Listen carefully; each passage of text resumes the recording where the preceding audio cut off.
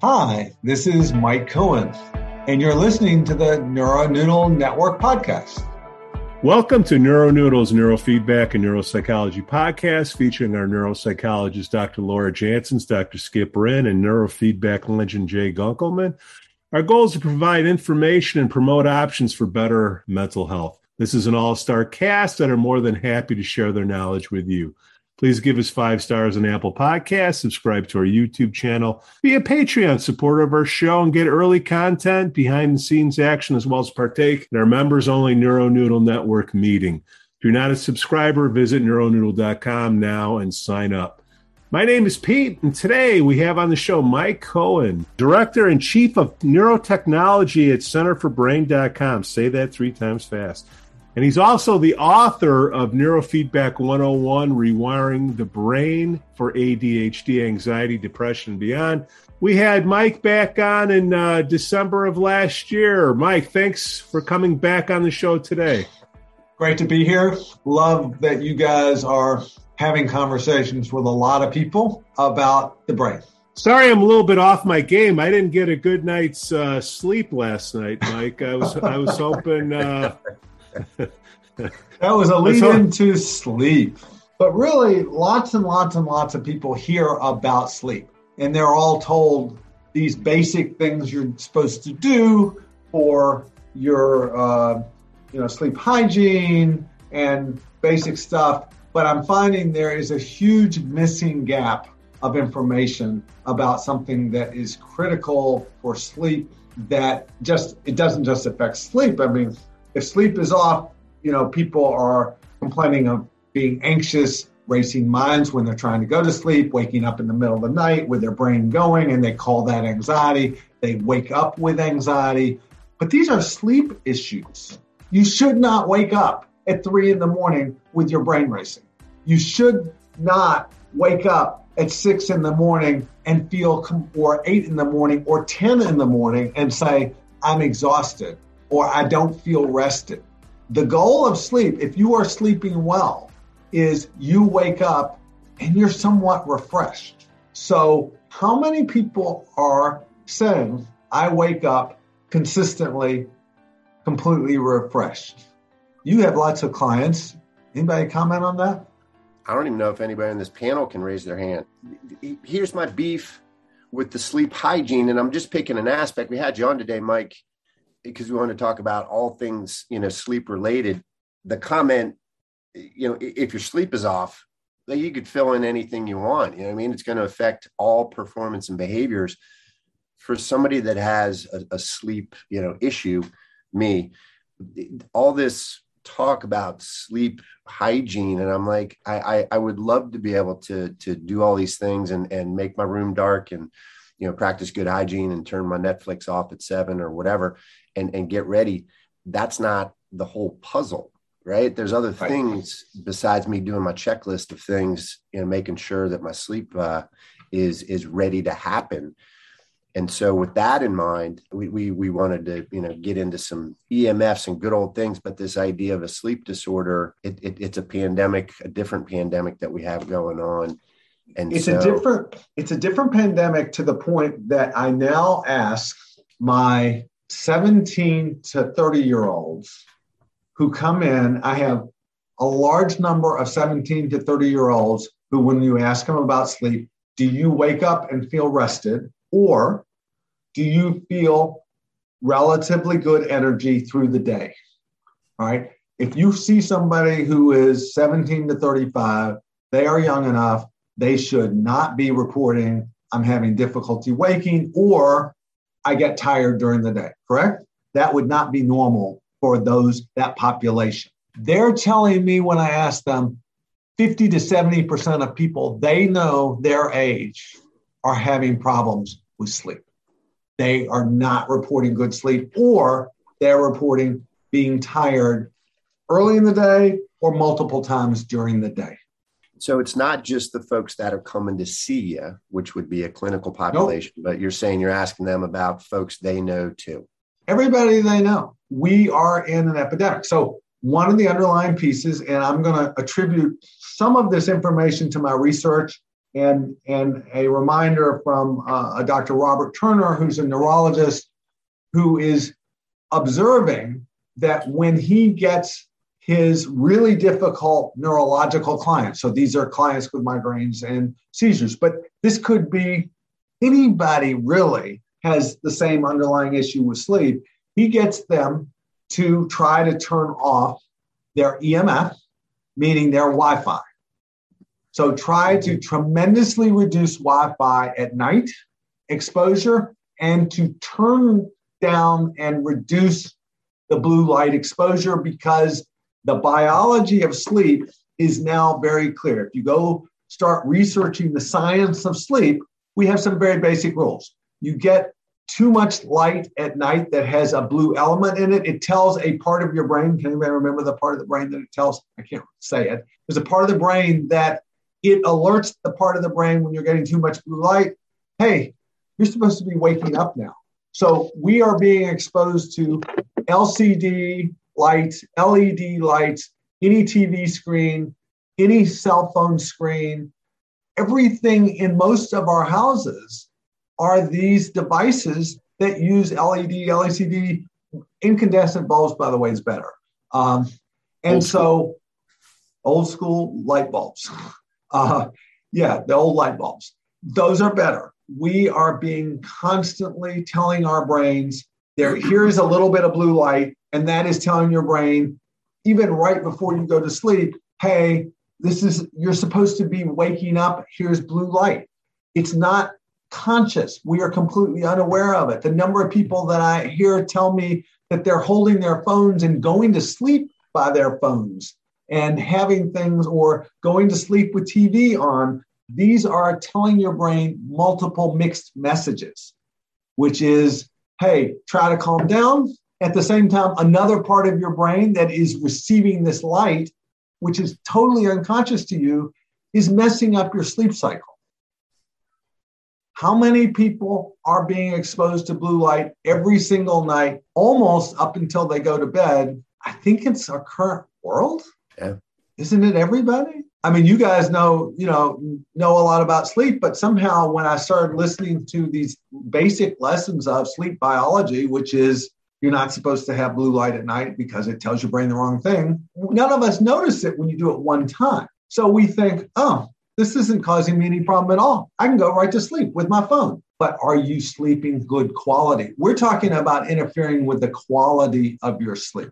And if the quality of your sleep is not good, even though you think, I slept fine, are you tired in the morning?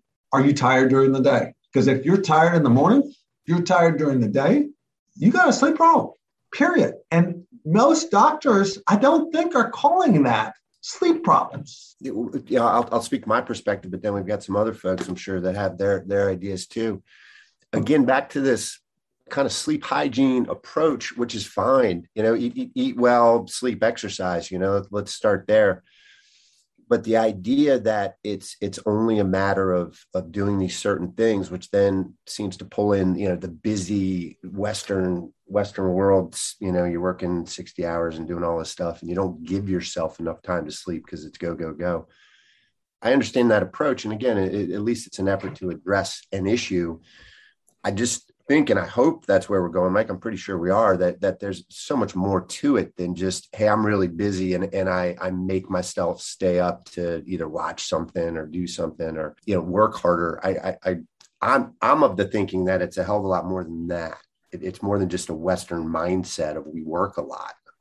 And people go, well, I'm busy, I have things on my mind, all these other things. But it is, the biology, if we are screwing with our biology, if we're interfering with the brain's ability to actually regulate sleep and you interfere with sleep quality, how much does interfering with sleep quality affected by two things we're going to talk about? One is light, and the other is Wi-Fi. And I'm going to talk about Wi-Fi in a big way because it is also everywhere, and everybody assumes Wi-Fi is good because if it wasn't good, they really wouldn't let us do it, right? Sure. The telephone companies and the cell phone companies, they wouldn't let us do this if it wasn't good for us, right? Absolutely, Mike. Sarcasm. Do you want to jump into Wi-Fi? I'm a techie by nature, so I had Wi-Fi everything because everybody has Wi-Fi everything and Bluetooth and whatever it is, and cellular, your cell phones and everything. That's the way to go.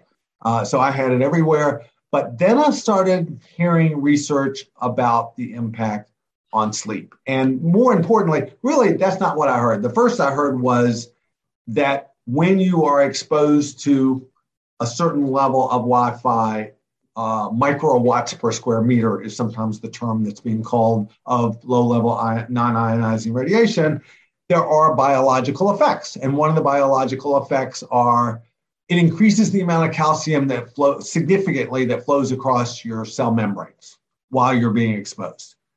So it's like, I'm not perfect neurophysiology. Jay can probably talk better about this. If you increase the amount of calcium constantly flowing across your cell membrane and you have sleep issues or you have anxiety issues, is that a good thing?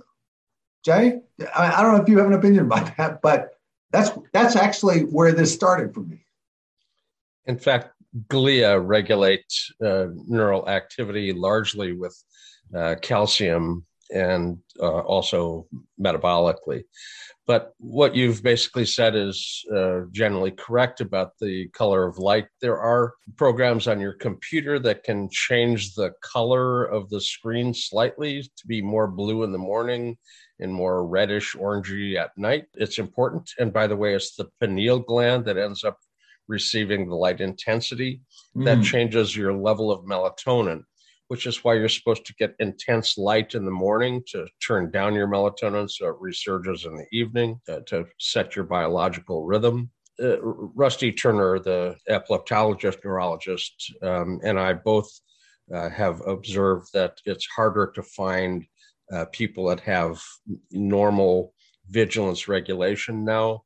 Historically, we're both well experienced over the years, and we're not seeing people hang on to the awake state very well at this point.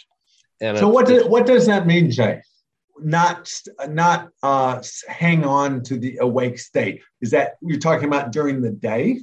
During the day, during routine daytime EEG recordings. We're supposed to measure a 20-minute to 30-minute total recording time EEG to meet medical standards. And during that, we usually do a 10-minute eyes closed, which can be used then to measure vigilance. There's a European vigilance model that's been around since the 1960s. So vigilance might mean how awake you are. And it's not just awake. It's also the ability to interact productively with the outside world. You have to be not just awake, but also functionally interactive. You can be awake in stage 1 sleep, which is drowsiness. A lot of people drive down the road and they find themselves 5 or 6 exits past the last time they remember being on the road. And they were in stage 1 sleep while they were driving, which is autopilot, highway hypnosis. You're not really fully interactive. You have to alert, then orient, and then respond. So your reaction time is really quite slow. You didn't drive into somebody else's lane, but if something happens, your reaction time's not adequate. So Jay, is it fair? I'm just going to circle back for a second. That both blue light at night, and Wi-Fi both can interfere with mechanisms that play a role in how alert and how well we sleep and how alert and awake we are during the day. I'll verify the light impact. I have not seen detailed research on Wi-Fi. I don't refute the fact that it could happen. And believing that corporations are totally benign on what they're foisting on us is a pipe dream. But there's other things that influence your ability to sleep well. There's endogenous features, not just something out there, but something inherent to the individual that has sleep difficulties. As an example, the Australian Institute for Sports did training for their elite athletes, world-class elite athletes, not, I played high school football or something, but, people that are Olympic level and international competitions. Those people are actually pretty tightly wrapped. A lot of them are easily excited and more difficult to wind them down. And their brains actually have an excess of beta, usually at the vertex, frontocentral midline. And for those individuals, they have insomnia. They have difficulty falling asleep. They have difficulty staying asleep. And we can train them with the sensory motor rhythm, which can end up counterbalancing their beta spindling. Meaning a type of neurofeedback that you can stick the sensor in the middle of their head and train. Yeah, and that training can end up counterbalancing the beta spindles that they have. Well, first of all, in the 1980s and 90s, there were people claiming we can do neurofeedback for insomnia based on their clinical experience. But, if your licensing board would have called you on the carpet and you had to have shown them the efficacy literature to support what you're training or doing, you would have been on thin ice. Well, actually, you've been walking on water. You'd have to be a deity because there was no efficacy literature at that point, purely experimental back then. And Barry Sturman, in the 1970s, reported in his cats that when you trained SMR, sleep spindles got more dense. And people kind of use that as some evidence. Well, a cat study isn't going to really work for your efficacy support in front of a licensing board. People were doing the training based on their experience, but without clinical literature support. In 2005, Salzburg, Austria's Consciousness and Sleep Lab did the first real efficacy study with kind of college level insomniacs, not world-class, really severe insomniacs, but people that had trouble sleeping at the university. They found that 10 sessions of SMR training was effective. That was replicated in Graz, Austria, Gert Furcheller's lab. At that point, people thought, well, now we've got two academic centers both saying this sensory motor rhythm training can end up helping with sleep onset and wakefulness insomnia. So in Salzburg, they brought in some really bad insomniacs, world-class insomniacs, people that had decade plus of difficulty. And they did the same 10 sessions of SMR. They found it wasn't adequate. I hypothesized that it was a dose issue, just not enough sessions, because severe clinical take a little longer to kind of unwrap than just normal street level. And we replicated the experimental group, not the full study, just the experimental group here in the United States, Alliance University. Diego Garcia Rodriguez got his PhD off of this study. And they basically did 24 training sessions, having recruited really, really bad insomniacs. And it worked beautifully. Just like the Australian Institute for Sports, they're athletes wearing actigraph technology to measure the sleep quality and having subjective sleep reports. 24 training sessions ended up fixing their insomnia. Well, let me give you, I'm going to interrupt and suggest, I love neurofeedback. That's where I came from. And that's how I approach everything for a long time. But when I have somebody who is sleeping within 20 feet or less of a Wi-Fi router, and by the way, the research on increased calcium across the cell membrane is from a researcher named Martin Paul that was out in Washington or Washington State. So that research is available.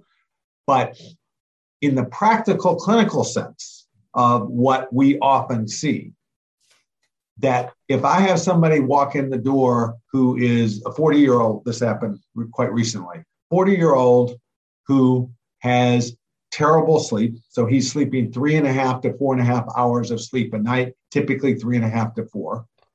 He is getting a lot of anxiety. He is associating anxiety with that, but really didn't have previously a clinical history of anxiety. So there's a strong suspicion that the anxiety may be related to the sleep. And he wants to do neurofeedback for sleep, which, Jay, you just gave an elegant example of why we could do that. So my question is, these days, where is your router? Where are your cell phones? How close are you to all this exposure? By the way, routers produce far higher exposure than even cell phones. So turns out he had several devices that were in his room that were left on at night. And his router was in the next room, but if there was no wall, it would have been about 12 feet away, 12 to 15 feet away. in suggesting to him that he turn all this off because he was relatively desperate and he decided he would do that, I said, let's try that before we do neurofeedback, just to see what the impact is. 1 week later, he is sleeping 6 to 6.5 hours of sleep a night. Now, that's not perfect, and we still have some room to go with neurofeedback. Is that a significant clinical observation? This is not unique to him. I have multiple people now that I am observing, and Dr. Robert Turner, Rusty Turner, the neurologist, is reporting the same experience with his clinical population, that if he can get people to reduce this nighttime exposure of constant Wi-Fi, because it's constant, maybe this is contributing to why we're seeing so much spindling beta, because we've seen a lot. Should you just do neurofeedback? Or should you go, well, why the heck did it get to this level in the first place? What you have is case observations, and you've got a series of them, so it's a case series. But a case series is just the beginning of science. There's no randomization into control group versus experimental group. If your observations are put down and put into a case series report, at that point, you may be able to get some funding to do some randomization into treatment approach. And at that point, you'd have some actual science. What you have is essentially anecdotal support, which is, it's some support, but it's not really considered, super science level. Actually was accepted at the California Energy Commission as an expert on EMF from power lines. And believe me, the power, PG&E and Pacific Corp and Edison Electric tried to have me thrown out as being inexpert. With all their grilling and everything, the Energy Commission accepted my status as an expert.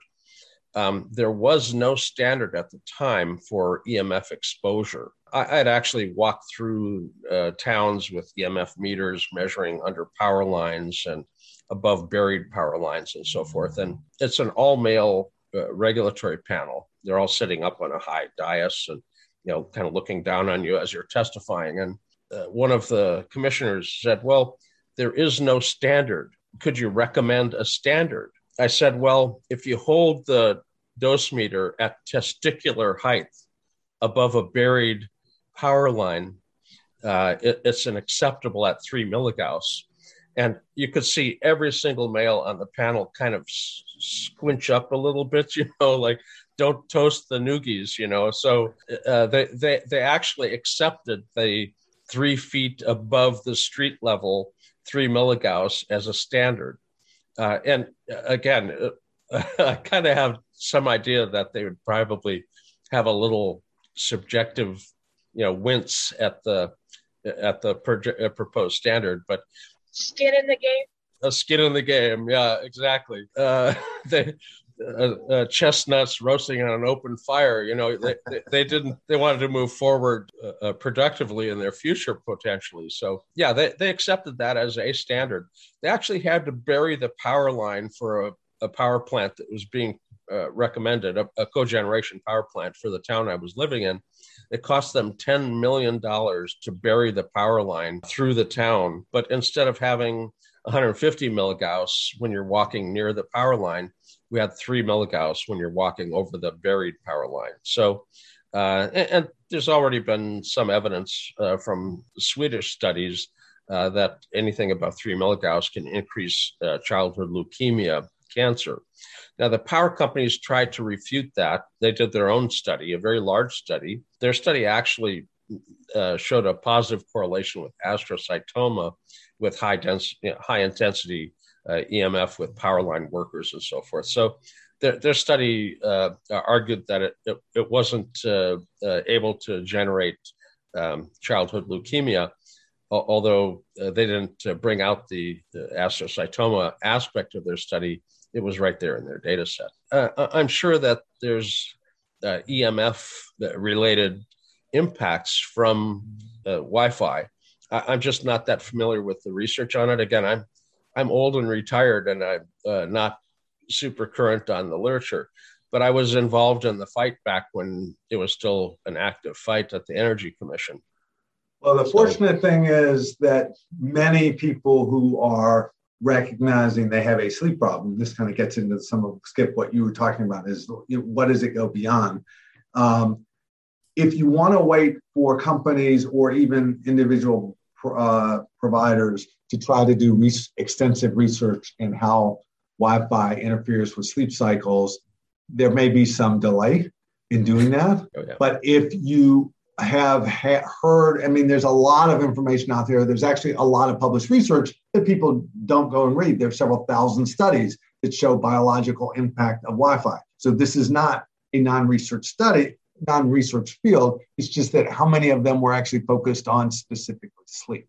Yeah. And so Wi-Fi, actually magnetic fields, there's something called dirty electricity, which is the wiring of your house has other fields that are transient fields that come across that are also biologically impactful. All of these things can be measured. So there are meters out there that can help you measure them. There are people out there who will come in and check to see what you have. But when you see consistently, in my realm, in talking to multiple other providers and other people who have experienced this, even clients independently who've reported they put Wi-Fi in newer, updated Wi-Fi, and all of a sudden, everybody in their family was having issues. And then they took it out and they were doing better. It's not hard to say, gee, if we don't know that it is good, I mean, none of us grew up, if you're older, if you're younger, you did grow up with this, but if you're older, we don't have a biology that says, I am used to having this constant pulse field. And no one has proven it's safe. And so is it reasonable to say, if I was in a forest, I mean, lots of people realize when they go, but if they go camping, they may experience something different. So anything that you can do to make your environment more pristine, whether that's reduce mold, which we haven't even talked about, but you guys have had some discussions about that. Air quality in the room is actually important. There's all these particulates that can be in the room that affect your sleep. But the other things that are something you can do something easily about is light and Wi-Fi. You can turn those things off. You can turn Wi-Fi off. You can wear, I would say, not a blue blocker, but there's something called a blue-green blocker, which actually looks like red lenses. And when you wear those, it's clinically, again, this is observationally, far more impactful. I've tried it on 10 or 15 people, and I'm getting very similar reports of this has a stronger effect. Basically, it makes everything it makes the room look like it's lit by candlelight, by the way, when you wear red glasses. And that's what our eyes are supposed to see. So if you use screens and you think I've solved my problem because I now have a screen device that lowers the intensity of my screen, it might not really do the trick when you realize every other light in your whole house is producing blue light, just even what you're reading with, what's lighting up the room, rather than try to get something to regulate all those. If you wear these glasses, a half hour after sundown, I just call them, a lot of people wear sunglasses during the day. Anybody wear sunglasses during the day? Some people do that. These are my night glasses. So if we're used to wearing sunglasses, why not have night glasses? Because we need that. And most importantly, it's easy enough for somebody in a 30 to 60 day trial. I would say 60 days because it takes the body time to adapt. This is not I put these things on, I turn off my Wi-Fi, I slept great. I slept better tomorrow. I have had a few people who did that. It often can take time for these things to have an effect. So a good test would be 60 days. Everybody, if you don't know, you can turn off your router, you can unplug it. That's one way to turn off your router, unplug it. And if the power ever flickered, it will turn off and on. So some people are worried, what if I turn my Wi-Fi off at night? Gee, will it come back on? But those things are designed to come right back on. So I'm just encouraging people to say, all right, if I'm going to be proactive about things that I can do, two of the things that I can easily do is to control light. Although you may go, I don't want to wear those glasses at night, but that's a choice. it is really quite impactful. It's kind of amazing when you talk to people who are doing that, including me. I was very surprised how tired I got early. I'm like, what's wrong with me? Oh, it's these glasses. That doesn't mean everybody will have that effect. And then the Wi-Fi, and frankly, if I could have you also measure magnetic fields and dirty electricity, but I'm overwhelming people, so I try not to tell them all that all at once. But there are meters. There's something called a tri-field meter. There's a meter called the coronet meter. Those are things that you can get. Now, you may still have to figure out what they mean, but they're at least a starting point because if you don't measure it, you won't know. It's kind of impressive when you show people how much exposure they're getting. It makes you a little more aware of just what's happening.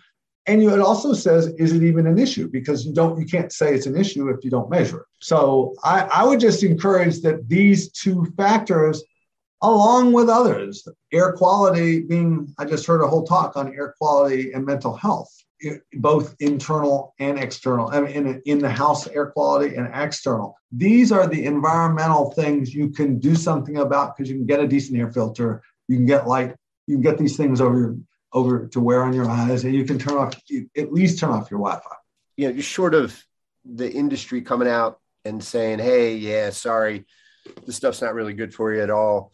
Philip Morris, right, coming out and saying, hey, have a cigarette, but they're not very good for you. Like I don't think anybody here really thinks that's going to happen. It's against, corporation self-interest and all that good stuff. But here we are talking about things that could contribute to poor sleep, with the premise that, hey, sleep is super important for us, right? Sleep, exercise, diet. And here's something that could be adding to the difficulty, right? So as we do neurofeedback or whatever we're doing, whatever the intervention is, there just might be other things that are working against us. And something I've noticed or I guess gotten from you in working together a little bit is, hey, we're doing this intervention, but if we have all these other things that are continuing to press against your body's ability to respond and react, like we're kind of doing a 1 step forward, 2 steps back thing, right? I'm just trying to, again, make a comment that as we work, it's like, well, what else is going on in this person's environment that could either be making them, more predisposed to receiving benefits or working against them getting benefits. And that was the idea about, hey, let's get Mike on and talk about EMFs. So that was the comment. And here's the question. All right, now we're talking about Wi-Fi, and let's turn that stuff off at night and maybe limit our exposure to it. And we got 5G, being talked about as the next best thing, which is 5G is one click above 4G. It's incremental in its availability, exposure, whatever you want to call it. Do you have any thoughts about 5G other than it's maybe not that great for us? So 4G, I've been talking about 4G and the impact of 4G. Okay. 5G will be more, like you said, incrementally more, but more. So if you can start to reduce your exposure, you're reducing your exposure as much as you can. It's a step-by-step process. It's not good for us. So the really question is, you can say, okay, well, if it's not bad for us, if I don't have proof that it's not bad for us, I will do it. Well, you can also eat sugar all day long and you can feel fine. But eventually it does catch up with you. Although some people live to 100 and eat sugar all the time. But it's an odds game. I'm an odds guy. Actually, interestingly enough, I heard another talk about blood sugar and waking early. There can be a significant role in blood sugar and what you're eating and when you're eating and the combination of either fats and sugar and things like that. So there are so many variables, and hopefully people are paying attention to their diet. As you've already mentioned, diet is critical, and figuring that out. I'm bringing up the thing that nobody's talking about at all, which for the most part is the blue light. Although everybody knows, okay, I can get blue blockers, but people wear them for a week and 2 weeks and they go, well, this hasn't helped my sleep, so I won't wear them anymore. I actually was one of those people. Then I heard, the talk on the neurobiology of sleep. And it's like, okay, this is not a maybe. Is blue light affecting you? It is. It's just a matter of how long might that take for it to have some impact. Maybe you'll be a lucky one and you won't notice any impact, but we tend to take years to get sick. Why not do things that we know biologically are safer? eating sugar. I mean, if you're eating sugar, a lot of sugar all day long, do your Wi-Fi and do your blue light, because what the hell's the difference? You can get three, you might as well go for three things that might affect you rather than one. These are basic things to do. Nothing more. That's all I'm suggesting is, more importantly, the clinical impact, which, as Jay rightfully says, is not published. So I haven't published this data. I am trying to collect some data. I'm not basing it upon my own clinical experience. I've talked to enough and done enough other research and interactions with many others. There are a population of people that are very sensitive and they notice. And then there's the rest of us who don't notice, but then one day we come down with some kind of weird disease out of the blue. And they're even, it's not out of the blue. I mean, there are people there's research that states that Wi-Fi produces increased oxidative stress. Do we want increased oxidative stress? If you don't know what that is, you don't want that.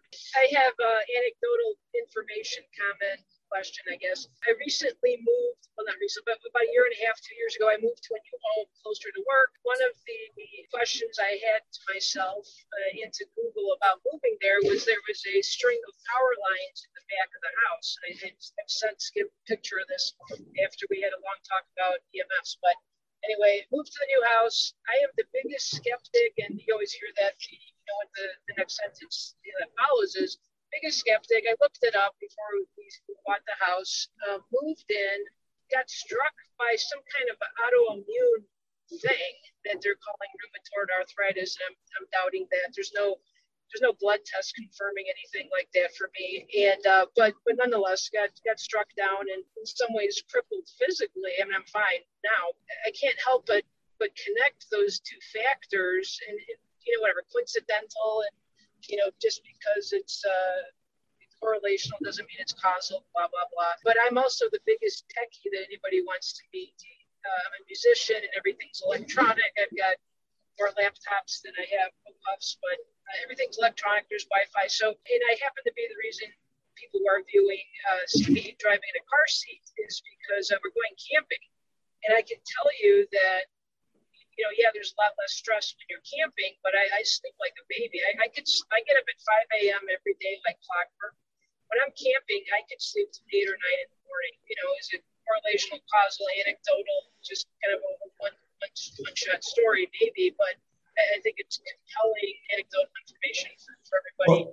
That's what we're talking about is there more to these things? And if you dig deeper into the research on power lines, there's, as Jay kind of already alluded to, there are large economic factors that are working to reduce the exposure of these research things. So basically that means research papers get buried. That's the bottom line. Not find them. And I could tell you, again, anecdotally, that the neighbor on my left, testicular cancer, the neighbor on the right, breast cancer. They've been there for 30, 40 years. There are many clusters of illness that can be near industrial plants, that can be in various areas. So do those clusters of illness do we get good research on that? And do we get good news on that? We do not. So, and there are research papers on this, but I have a link if you want to several thousand papers. So if you want to try to comb through those, I have them I have the link. I think it's called the Bioinitiative Report. But the other comment would be that as people are trying to do this, I'm going to use one anecdotal story that was impressive to me, even though it's anecdotal.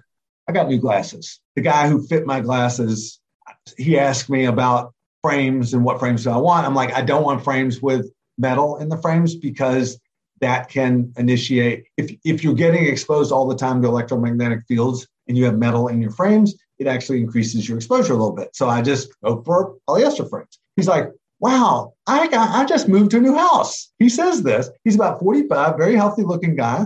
And he says, my energy level in the morning and during the day has been greatly decreased. And there's this tower off in the distance that has a microwave. Do you think that could have anything to do with it? Because since this happened, I never was tired. Now I'm tired all the time, and it's every day. So I told him about this. I told him there's a guy in your neighborhood, actually who lives near him, who does measuring for this. Why don't you have some measure and see? I had to fix my glasses again, went back to him. He goes, I have to tell you, your guy came over. He found these super high levels right where my pillow was. He says, it turned out we could block with aluminum foil above the window. Like there was a certain frame where they put aluminum foil up. Anyway, he tells me this story. He says, I don't know if it's placebo, but ever since we blocked that, I'm not tired anymore. I'm fine. I'm alert. I'm not back to getting tired during the day. He says, clearly this was a big issue for me, and I had no clue. Reminds me of What About Solved? Sure. Special, so it makes me think of aluminum foil. But hey, real quick too, Skip, you came to visit me once, and you brought some equipment to try to neutralize these things. Can you guys talk about what else besides unplugging can be done? Laura's referring to the kind of mini Faraday cage that you can fit over a Wi-Fi or a router. If you go out and you look for Wi-Fi guard, I think is the term, router guard. I think it's router guard. There are a variety of companies that make, essentially you put some kind of metal or impregnated metal fabric that blocks Wi-Fi. If you want to block Wi-Fi but still have a little bit left so you still have a connection, you have to kind of reduce it significantly. But believe it or not, you can often reduce it 90% and still have really good signals, but then reduce at least your daily exposure all the time. You can even go to Amazon. You can find it on Google. There are some companies that do more Wi-Fi stuff that are a little more specialized in that and have options. That there are many people who ask me all the time, I found this device online that neutralizes all the Wi-Fi and makes it safe for you. Is that fine? Because, now I'm doing something for myself. I would like to see more evidence that those devices work. I definitely hear people who say that they feel like it makes them feel better, and that might be true.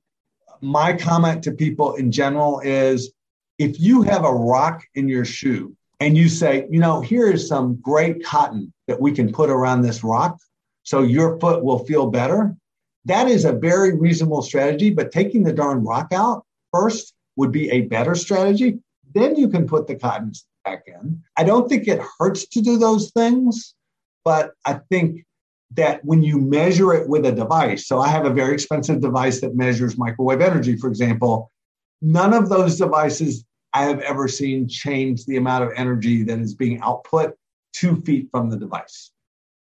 Now, except for the router guards, those actually block, and you see a greatly diminished signal. There's actually clothing that you can buy and hats and other things the most vulnerable areas, by the way, people who are sensitive, is head and actually gut. So if you're into this, you can look at all these things. But I think to start out with, you just focus on at night. You want better sleep. Why do you want better sleep? The quality of your sleep affects the quality of your vigilance, as Jay described, which is both your alertness, your inability to engage on a sustained basis during the day. And Jay, were you saying that there are greater numbers of people who are having problems maintaining vigilance than used to be? That's what Rusty and I have observed. We don't have a solid study on it, but both of us are having trouble finding individual cases where people maintain vigilance well for an entire 10 minutes. And it used to be pretty routine. A normal person is generally able to stay awake and oriented for a full 10 minutes with the eyes closed. The second 5 minutes, they're allowed a little bit of light driftiness into what are called B1 or B2 stages of vigilance, but they're basically expected to stay awake during the 10 minutes. And we're having difficulty finding people that stay awake for the full 10 minutes. And it's not unusual to find people that actually hit stage 2 in the first 5 minutes, which if you're in a sleep lab, I used to actually have a 3-bed sleep lab. We basically see them fall asleep in the first 5 minutes, which would, in a sleep lab, be a failure of an MSLT screening, multiple sleep latency test, the afternoon nap that they do in a sleep lab to see whether you're going to get an all-night sleep study paid for. They give you 5 attempts at a nap. If you fall asleep faster than 5 minutes, you've got a nocturnal sleep problem. So we're finding people falling all the way to stage 2 in the first 5 minutes really quite commonly now.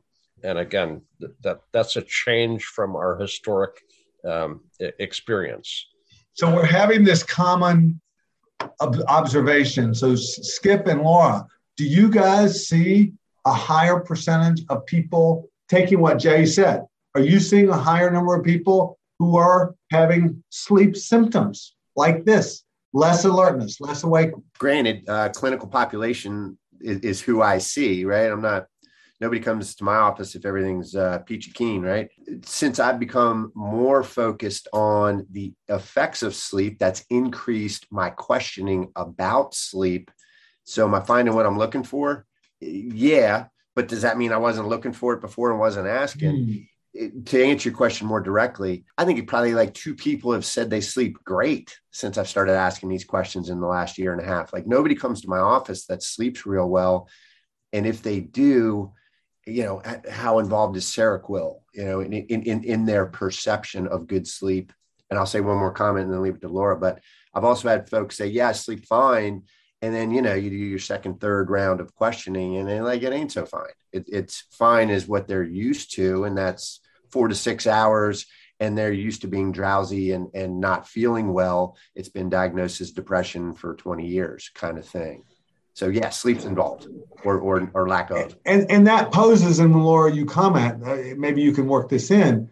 How many people are being dealt with for mental health issues that are potentially underlying sleep issues? You want to answer everybody, right? How do you distinguish the two? How do depression, anxiety, right there, about sleep issues, and it just kind of loops back on itself, right? You're miserable, you can't sleep, you're worried about this or that, you can't sleep, now you can't do your work. I mean, it's just, how do you choose what happened first, chicken or the egg? But absolutely, yeah.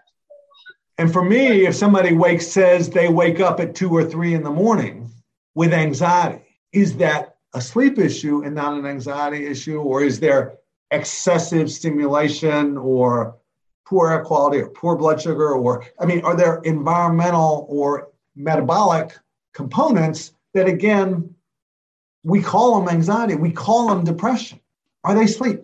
Which again, back to this bigger issue of what I think you do real well, Mike. And it's like, okay, here we're calling it this, and we can treat it certainly with neurofeedback, but what else is contributing to this thing that we're calling, X, anxiety or depression or whatever?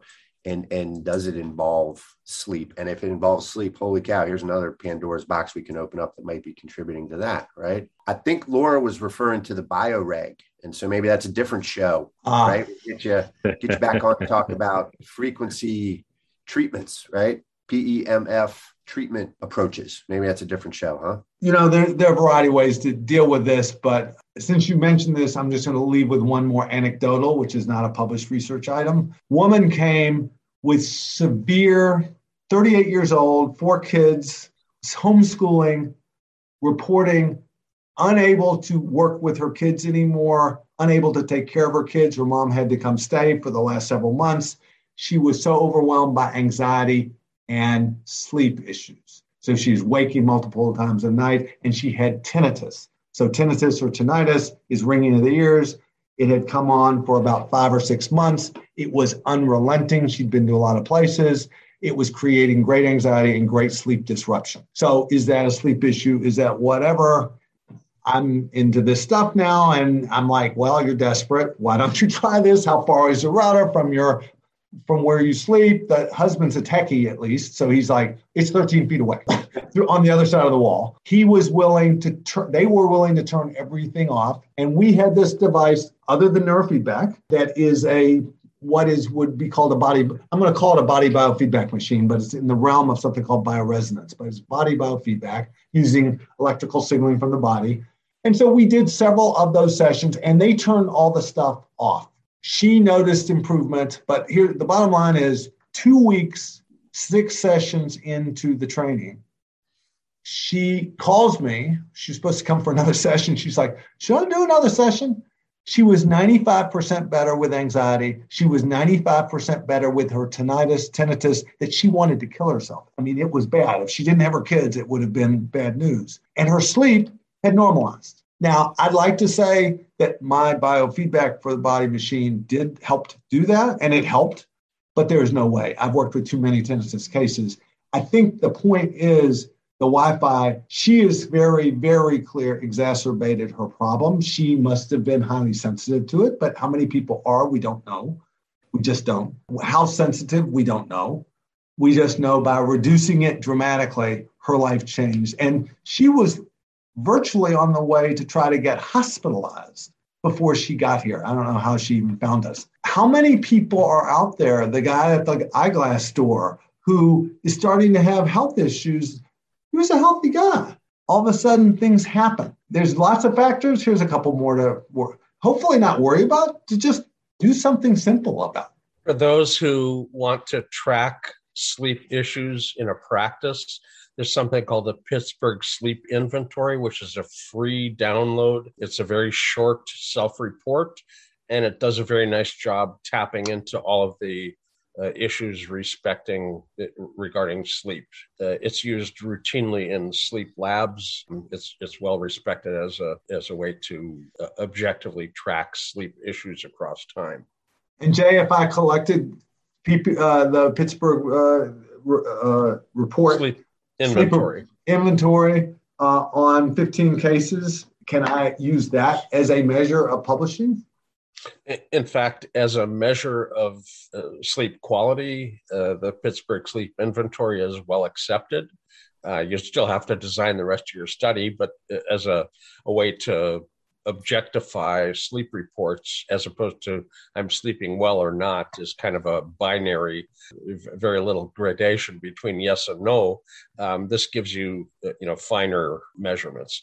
If you're complaining of depression, you get a depression inventory that gives you a scale as opposed to yes or no. Gives you, finer gradation of resolution in your measurement. And the Pittsburgh Sleep Inventory is brief, but it's very sensitive and very well accepted within sleep labs and people measuring sleep issues. So, it's free and it's downloadable online. It's well accepted. Mike, thanks for coming back on the show, man. What a show. We got to bring you back more often or start another podcast. You're awesome. You got great content.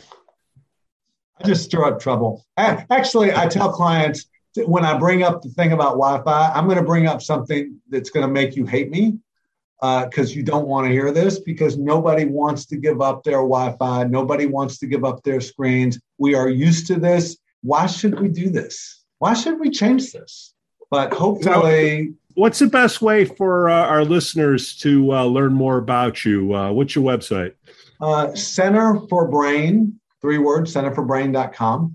A lot of what I'm doing now, I'm getting calls from all over, is just kind of walking people sometimes through the process of thinking about it. Even if they're a distance, we do some consultations just to try to help people go, in my situation, what would make sense? Because we're only talking about a certain number of things here, and there are more things that could be discussed. But so sometimes people just need some guidance and navigation. And so we try to help when we can. We will have your link in the podcast notes, so we'll make sure everybody gets that. And then a little note to everybody else out there. I mean, we're not here to give medical advice. We're just trying to, point where the water is. You got to go drink it, go talk to your therapist, doctor, and whatnot. How's that for a disclaimer, guys? Does that work? Yeah, I think we're all covered now. We'll run that by the attorneys. We thank you all for listening to NeuroNoodle's Neurofeedback and Neuropsychology podcast. The contact info for everyone will be located in the podcast notes. Do you have an idea for a topic? Please email pete@neuronoodle.com or leave us a voicemail that's on the link in the podcast notes below. Please give us 5 stars on Apple Podcasts, subscribe to our YouTube channel, smash that like button on Facebook, Instagram, and follow us on Twitter. And hey, if you really, really like us, you can always buy us a coffee on Patreon /NeuroNoodle. Cue the music.